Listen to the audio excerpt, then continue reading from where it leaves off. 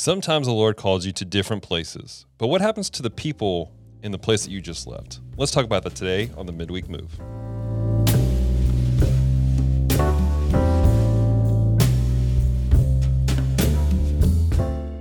All right, Pastor, we are here with the Midweek Move.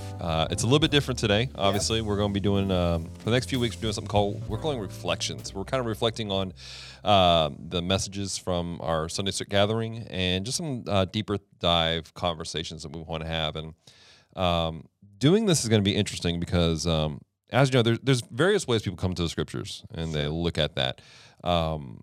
Just for people listening, what are those different categories of the way you examine scriptures and pull out the thoughts out of those? Yeah, so when you talk about teaching and preaching, you hear the word expository a lot. You know well about that. As a matter of fact, we've got the expositors of the Bible. Now, in the expository realm, you're talking about an exposition of scripture that's not just kind of one verse pulled out, but it's contextualization. When you talk about you hear words like exegesis. Right. Okay, so exegesis is remaining true to the text. Right. It is not allegorizing or anything like that. Eisegesis a lot of times means. Eisegesis is where you're putting yourself into the text. You're putting your own meaning, your own thoughts into it, and it goes sideways quickly for a lot of people. Because it's like I'm David. Yeah, you're David. But it's beyond just even that. It's a matter of I have an agenda, and I want to put that in the scriptures. Yeah. I want to put that in there, and it's not biblical. It's a maybe your moral standing that's not a biblical standing that you're trying to put into it. And that's what eisegesis really is. And then there's the allegory, right? And in the allegorization of scripture, then where would we lean toward that? With allegorization done properly, we've examined the exegesis, we examined what is actually in the text, and now we're making practical application. Using the scripture as a grounding. We're going, okay, here's this, and this is how we can make it apply to our life in an appropriate manner. Yep. Again, this can go left field very quickly, But it can also go left field if you don't do that, because then the Bible has no application to your life. Exactly. And so that's where I think some people miss it in the cautionary tale of you can't insert yourself, you can't, and then that goes all the way to the point of you can't bring anything out for yourself, which then just makes the Bible just a book, stories. Yeah. So there's no... You can't learn from it. Yeah, because it's clear in the New Testament that the Bible is living. The Word of God is living and active and sharper than any two-edged sword. Right. It can't be living and active if it's just a story. Sure. And so if there are no application purposes that we can take from it, it's not living. Right. It's not active. I think the problem that people run into is when they allegorize, those who have done it in the not good way, if you will, they have brought out an application that's not biblical. Like you go, here's an application, and you go back to just the entirety of scripture. You're like, this is not a biblical foundation at all. In fact, this is anti-biblical. This may be even anti-Christal. We need to not do that. And that's the problem, that whenever the allegory is, it needs to be something that is legitimately backed up, not by anecdotal evidence of the Bible, but the foundation of the Bible itself. Yeah, no doubt. And I think that a lot of times when you're speaking or teaching, it's important to say those things. It's important to get ahead of it. Right. If you're going to allegorize, then you need to say that. If you're going to talk about, okay, we can mine some treasure out of this scripture and apply it to our lives. Right. Here's how we could apply this to our lives. Right.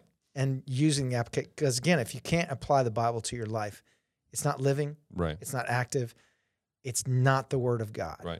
And I appreciate so much you said that sometimes we have to get ahead of ourselves, ahead of the curve, and go, I am allegorizing this. I am saying this, because so many times I know for me as a young Christian watching certain TV preachers, and they would say, this means this. I'm like, now that I'm an adult, I'm going, oh, that didn't mean that at all. You were allegorizing it, and that's fine. Yeah. But you didn't say that. Yeah, I was like, that was not the central idea of the text. That was not the central idea of anything happening there. Yep. And again, if you put it out there and say it, then you're not ascribing it to the canon of Scripture or the whole Word of God. Right. You're not ascribing it to that. You're ascribing it more to, okay, these are some lessons, or this is some things that we can get out of it. Because ultimately, if you look at all the examples of the Old Testament, We are none of those people because almost all of them are a type and a shadow of Jesus. Right. David is a type and a shadow of Jesus, not of us. Right. Because he stands in the gap. If you do, quote unquote, insert us in that story, we're the Israelites. Right. In fear of the giant. Right. And Jesus is the greater David. Exactly. Jesus was the greater Moses. Jesus was the greater, all of those examples of the types and shadows. And we know that to be true of the Old Testament, that there are types and shadows all the way through, even to like Yeshua. Right. Going across, bringing him into the promised land. That's a type and a shadow. And so without types and shadows, then we don't see Christ in the Old Testament. Exactly. But we see Christ from the very beginning of Genesis all the way through, pointing to Jesus. This child who will be born to a virgin, right, of Joseph and Mary, and then all the other ancient prophecies that come to fulfillment in Jesus. Right. So good. So we give you guys all this context because what we're going to do is we're diving into an interesting passage. Now, this past week, Pastor, you preached on John 21, and it's the restoration of Peter. Great conversation, great message. Brought a lot of hope, a lot of freedom, I think, for some people. But in that, there was a portion of the passage that you felt in your spirit that you wanted to say, but you felt Holy Spirit go, this is not the place to say this type of thing, to go into this. Because God had put something on your heart, and it derailed some of the conversations that needed to take place. And you and I were talking in staff meeting yesterday, and we both kind of had the same sense about what we're going to talk about today. So if you could just let the people listening know, what is it we're talking about? Where in John 21 are we? And why did you stop? Yeah, so we were talking about how Jesus appears to his disciples a third time, right? So he appears a third time, and he's been resurrected from the dead. Mary Magdalene, he's not there. She encounters him. He encounters the disciples in the room. Then he encounters them again with Thomas. And now this third time he comes, and we're given the names of these people that he's coming in contact with. We know that they're fishing. We know that they're fished all night long. We stayed true to the text in why is it important that they were fishing at night? Because that's when they fished. Exactly. You didn't have to launch out into the deep, right? You could stay in the shallows and fish. And that the sun was coming up and they had caught nothing. Jesus says, throw the nets over the other side. And them being fishermen, knowing what they were doing, it says they did not notice him as Jesus. Right? And so he says, throw it over on the other side. And there has to be this tug and pull of, we know what we're doing. Like, what are you doing? And again, we did cut a little part out of the online broadcast last week because it was an allusion back to Luke 5, where Jesus early on had an encounter with them while they were fishing and said, hey, throw it on the other side, all those different things. But in this, he's saying, throw it on the other side. They do. It's full, right? And then John goes, that's Jesus. And then Peter goes, oh, okay. Garment, boom. He's jumping in the water. He's not waiting for everybody else in the boat. He has no chill. He's 0 to 100. He's still. I mean, all these lessons that Jesus is trying to teach him, and he's still compulsive. Right. He's a very reactionary guy rather than a responsive guy. Right. John's more the responsive guy, not reacting to the things around him. Mm-hmm. He's taking his time. He's the beloved. He's chilling, right. Leaning against Jesus, at the table and all that stuff. And so he gets to the shore, and we see that Jesus already has fish on the fire, which we pointed out was super important. Right. Because he didn't need the fish they were bringing in, the 153 fish they were bringing in. He didn't need them. Right. And there is a lesson in that we can take from it. Right. Jesus doesn't need our stuff, right?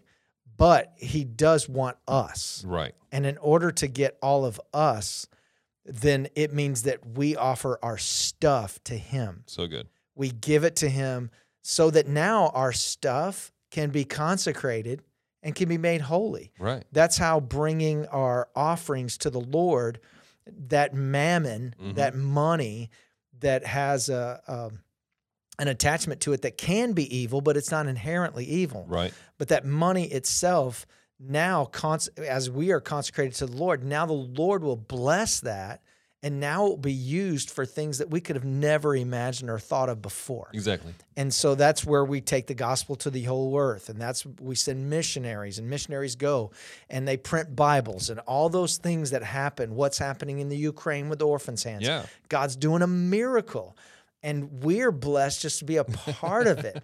But it's not our money that we're bringing to Him. We have consecrated ourselves to Jesus. Right. He doesn't need it, but we need to bring it. Yeah. So that it can be blessed. And so Jesus didn't need the fish. He's around a fire. That's a key element too, because again, the denial that Peter said no to Jesus when he was about to be crucified, I don't know him, was around strange fire. Yeah. So again, yes, it can turn into allegorizing, but Jesus was very intentional with everything that he did. He was. And I know that word has become kind of even taboo now because it's been used so much. Yeah. Being intentional, where you have one segment of Christianity says, oh, what they're meaning is don't preach the gospel anymore.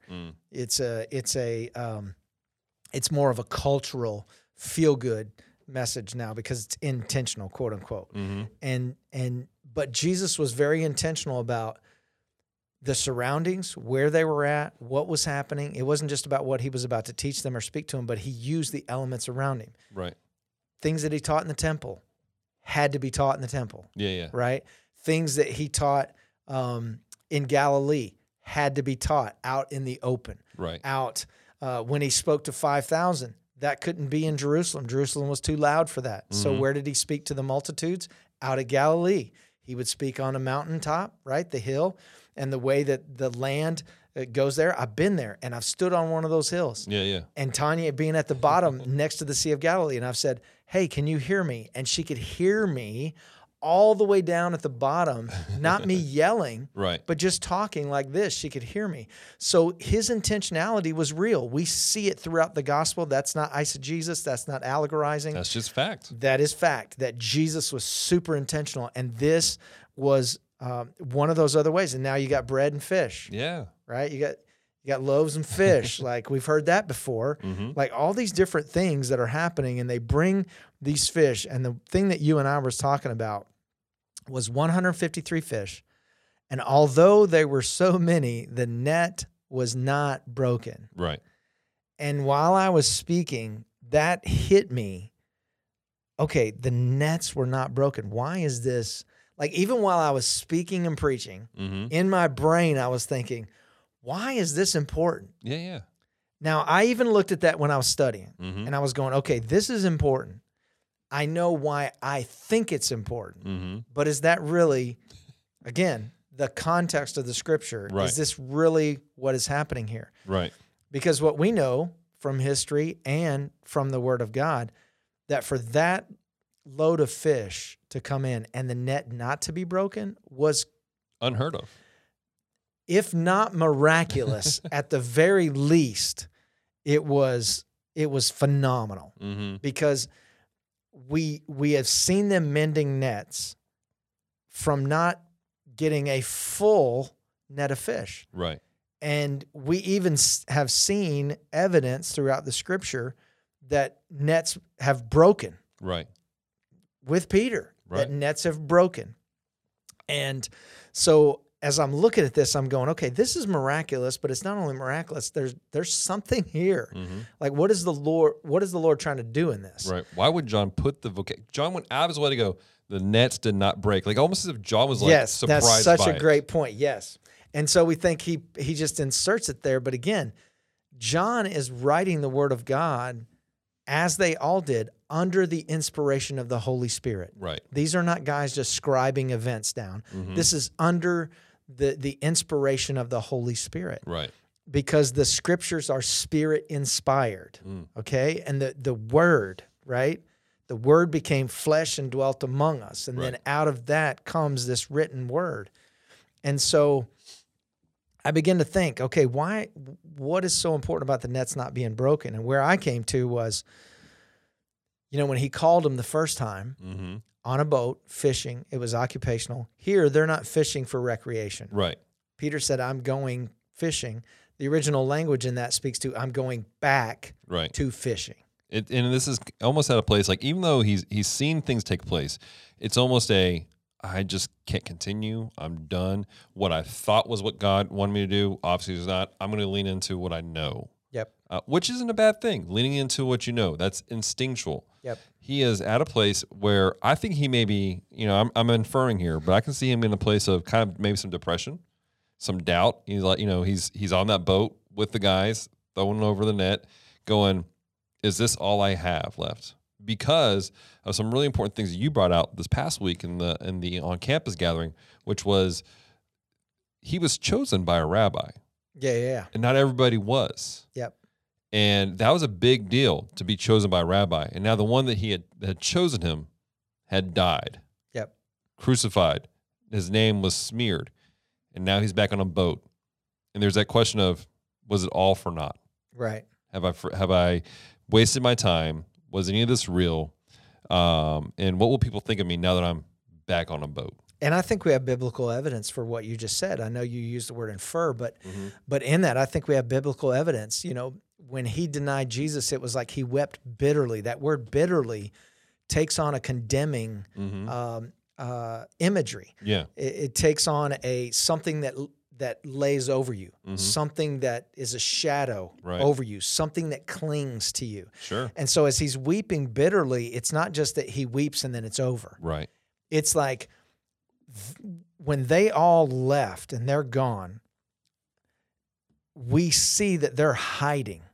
Like his first encounter with them, they're hiding for fear of the Jews. Right.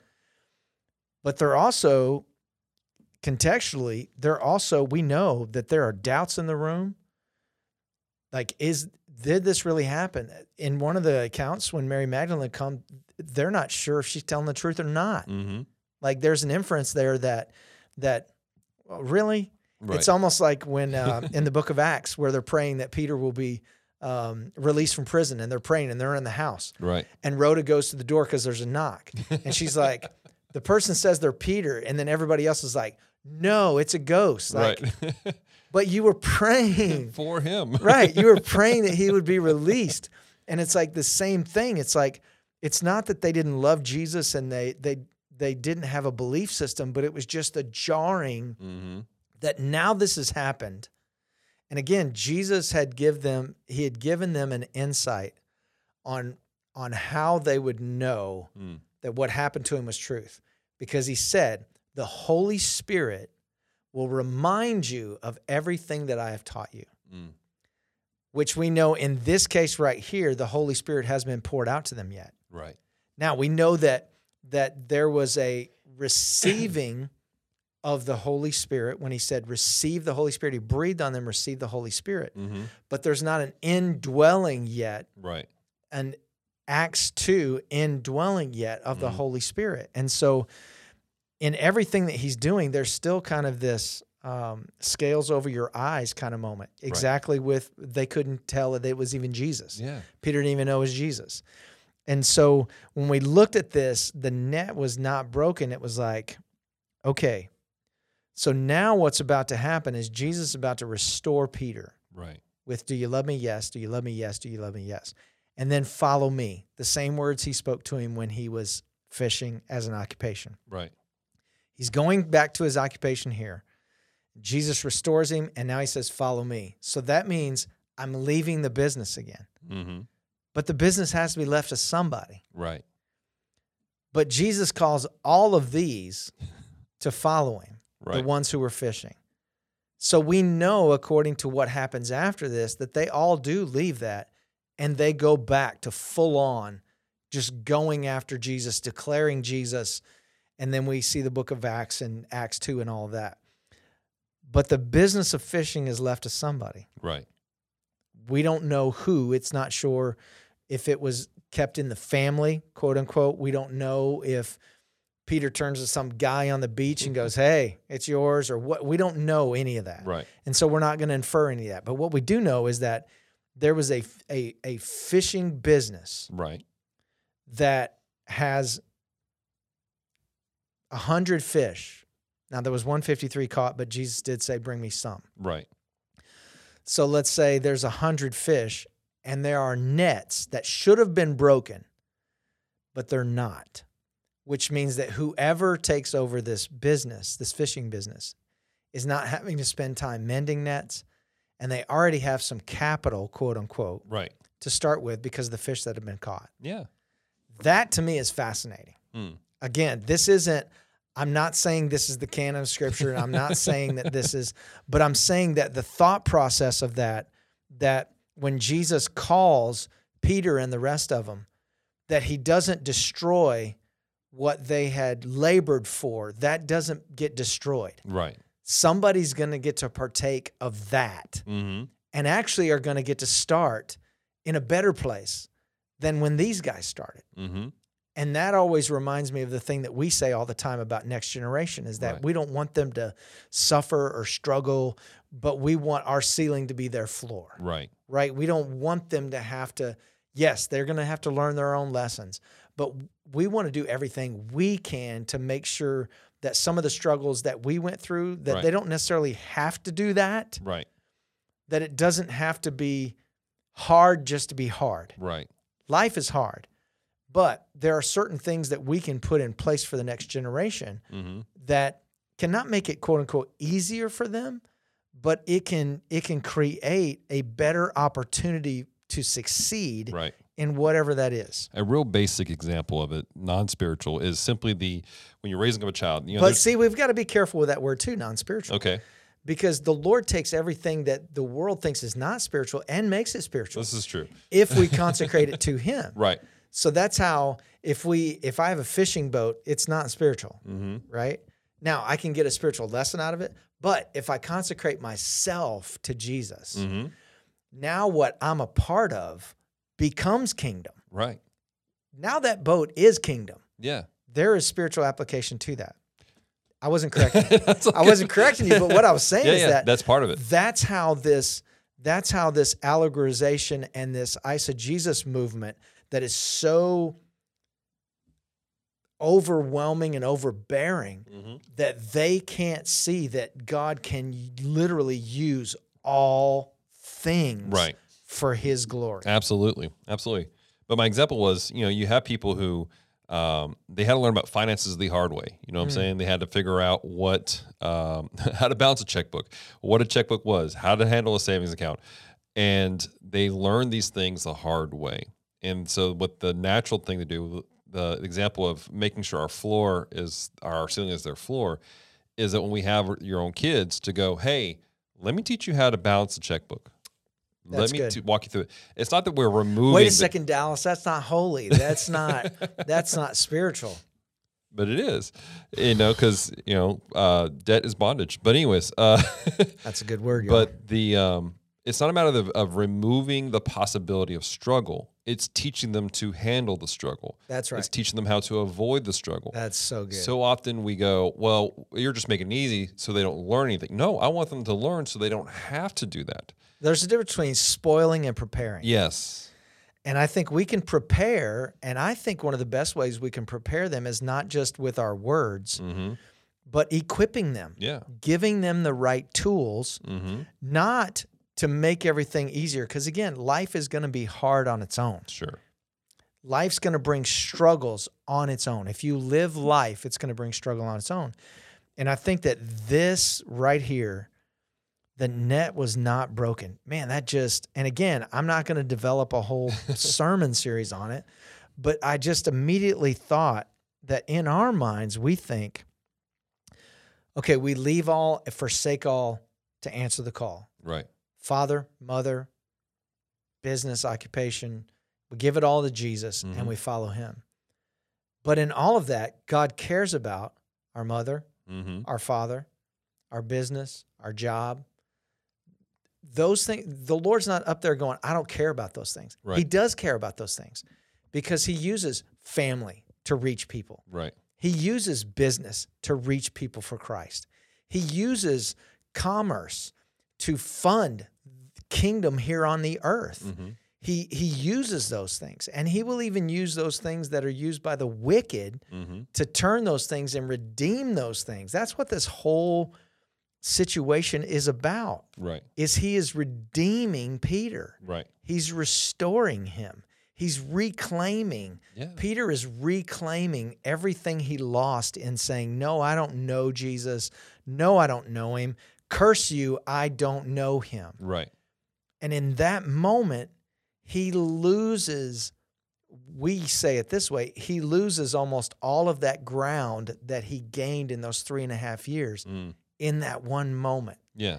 And I can't imagine, again, Scripture doesn't go into massive amounts of detail about Peter's process. Mm-hmm. But we know in the weeping of bitterly, we know there's condemnation there. Yeah. We know from the original language, we know there are things that are hanging on to him, and there is darkness that is attached to him because of that denial. Right. Or he would not need this restoration. Right.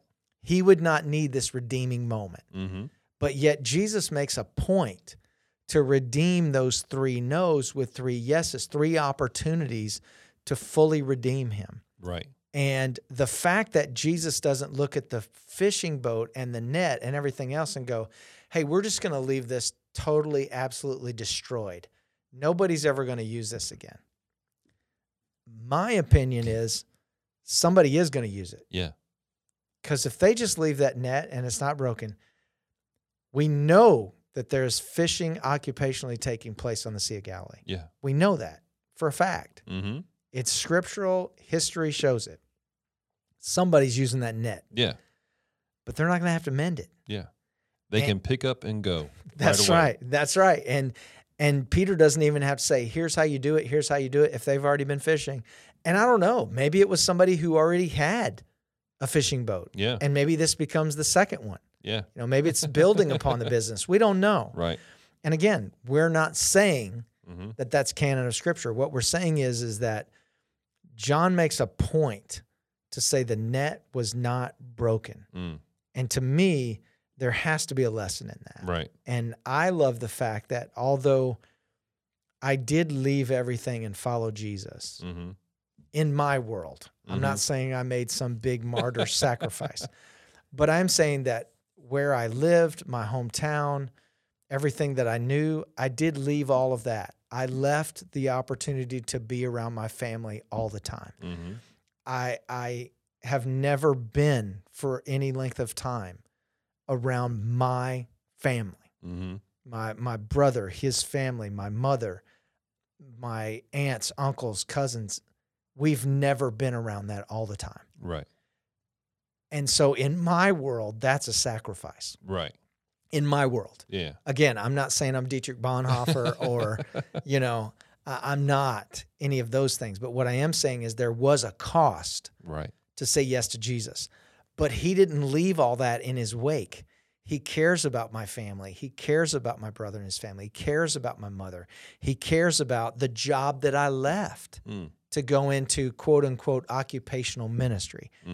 And so he cared enough about that the things that I did in that God built on that for the next person. Right. And so even when I wasn't saved and I was a rec therapist in a nursing home, like somebody brought it to my attention that God was already using a pastoral gift in you when you weren't even saved because that gift was in you. Right. And he was using it with the elderly. And you know, with being with me for 13 years of my love for the elderly. Yeah. My heart for the elderly. There's just something there. And when I can't relate to a 27-year-old millennial or a Z or whichever one they're in, right, I can walk into an assisted living place, or I can walk into a home, or I can walk into a hospital. And although I wasn't raised in the same generation, there's just something there that pulls things out of me. Right. Right. Well, in the context of what we're talking about today, when the Lord called me into full-time occupational ministry, he still cared about what he was using me to do here. Right. The net wasn't broken. And that it was good for the next person. Right. And so I think that's where you and I were getting to. And you even had a really awesome thought about, I was sharing with you about somebody that the next 2 weeks for their school, they're already done with their testing. And for the next 2 weeks, they decided, hey, I'm going to do this. And that had to do with this as well, because you're talking about economics and you're talking about the next generation and leaving something good for them. Yeah. So talk about that just for a second about what he was going to do. Yeah. So it's that person is our student pastor, Jaron, and for the next 2 weeks his students are done because he's a math teacher and testing's done and he's got to do something and most teachers take this time to check out. We're watching movies. Yeah. We're watching through the token toll booth, whatever that movie was. But Jaron's like, I'm going to teach them about economics. He's doing basically what I just talked about. I'm imparting into them because they don't teach that here. That's right. I don't know where you guys live who are listening, but for whatever reason, we don't teach economics here. Yeah, how to handle a checkbook, something basic, budget. Right. And Jaron is very skilled at that. He's very talented. And so he's like, I'm going to pour life into these kids so they can have a better time than what I've seen out there. Yeah. He's a math teacher. Right. So it is the math of economics. Yeah. It is teaching them how to do those things. And again, it is, all right, I have an opportunity here and I'm going to provide something to launch them out. Right. Because they're graduating or they're going to be moving into their senior year or whatever. Mm-hmm. But I want to launch them out and equip them with things they didn't have before. Right. I don't want to leave the net broken. Mm-hmm. Right. So as we were just kind of talking through this, I was like, man, the scripture, if we will allow the scripture to, it will teach us things that we don't think, quote unquote, are spiritual, or it will teach us things that are very practical that have a supernatural nature to it. Yeah. And I think that's where I'm getting to in this conversation is that there is such thing in my mind as the practical supernatural. That when we do things as unto the Lord, which is scriptural, right, that now the very pragmatic, practical things that we do every day can become supernatural. God can use them for a supernatural purpose and do supernatural things with it. And I think that's loaves and fish all day long. Right. That's something very practical. The young man didn't go, hey, we're going to the great feast. We're going to see Jesus of Nazareth. I better have some matzah and some fish so that he can multiply it to feed thousands of people. Right. No, he was given that for his journey to be able to survive. Right. Sometimes people journeying the pilgrimage to go to the feast, sometimes their life was in peril. Yeah. Because of the journey. It wasn't an easy journey. Right. So it wasn't that he needed that to sustain him to get to Jerusalem for the feast. And then Jesus is like, what do you have? Well, here's what we have. He just happens to have this. Right. Well, in the practical sense, it seems like he's stealing this kid's lunch substance, right? Yeah. But in the supernatural sense, Jesus is about to take something very practical that whether this young man's mom did it for him or whoever, very practical, and it's about to get supernatural. Yeah. It doesn't become supernatural if there's no practicality to it to begin with. If there's nothing there, yes, Jesus could have created something out of nothing. Yeah. But that's not the lesson he was teaching. Yeah. The lesson he was teaching is, with your small, I can feed everybody. Right. Because he was teaching the greater lesson to everybody. Right. The thousands. Making them to lie down in green pastures in the middle of a desert. Right. Seating them in rows like Moses did all the way back to the beginning. Jesus is teaching them a greater lesson other than I'm about to feed all of you. Right. I'm the great shepherd. Right. Again, make you lie down in green pastures, Psalms. Right. Putting you in rows, the 12 and the 40, all those things, the way that Moses did it, now he's saying, I am the fulfillment of that as well. And so, again, super intentional, very practical, right, but supernatural. Oh, yeah. And understand, there's a variety of things you can do that are just super practical. The story of your life and the teacher with puffy hands, very practical. And for those of you who don't know that story, we'll have to have you share that later. But a very kind teacher who was simply very nice and gentle, intentionally so. Yep. And that had lasting influence. What is Jaron teaching economics up to? I don't know today, but it could be in 50 years because he did that. There's the next, Bill Gates, whatever, and now he's sowing into a third world country that needs help, that needs rescuing the lost, and ending world slavery. Or maybe it's a kid who's been raised in poverty their whole life, and maybe they've never been taught these things, and they break a generational pattern of living, and not to live in some mansion somewhere, but to break a way of thinking, to break that so that they could live in freedom, not in riches, but in freedom. You know, when we talk about money or giving or anything like that, man, immediately from even sometimes the religious community, there's just this angst about it, as if God doesn't care about that. God cares about it. Yeah. Because he uses it for his purposes. Right. And thereby he cares about it. Right. Because for what I'm bringing to the Lord, not just with my time and my giftings, but with my substance, I bring it to the Lord. And when I give it, and my motivation in my heart is right, I'm blessed. But then I give it, and then God does so much more with it beyond what I could do just in Shreveport, Louisiana. Absolutely. And it's better of us being intentional to look for opportunities to do those kind of things.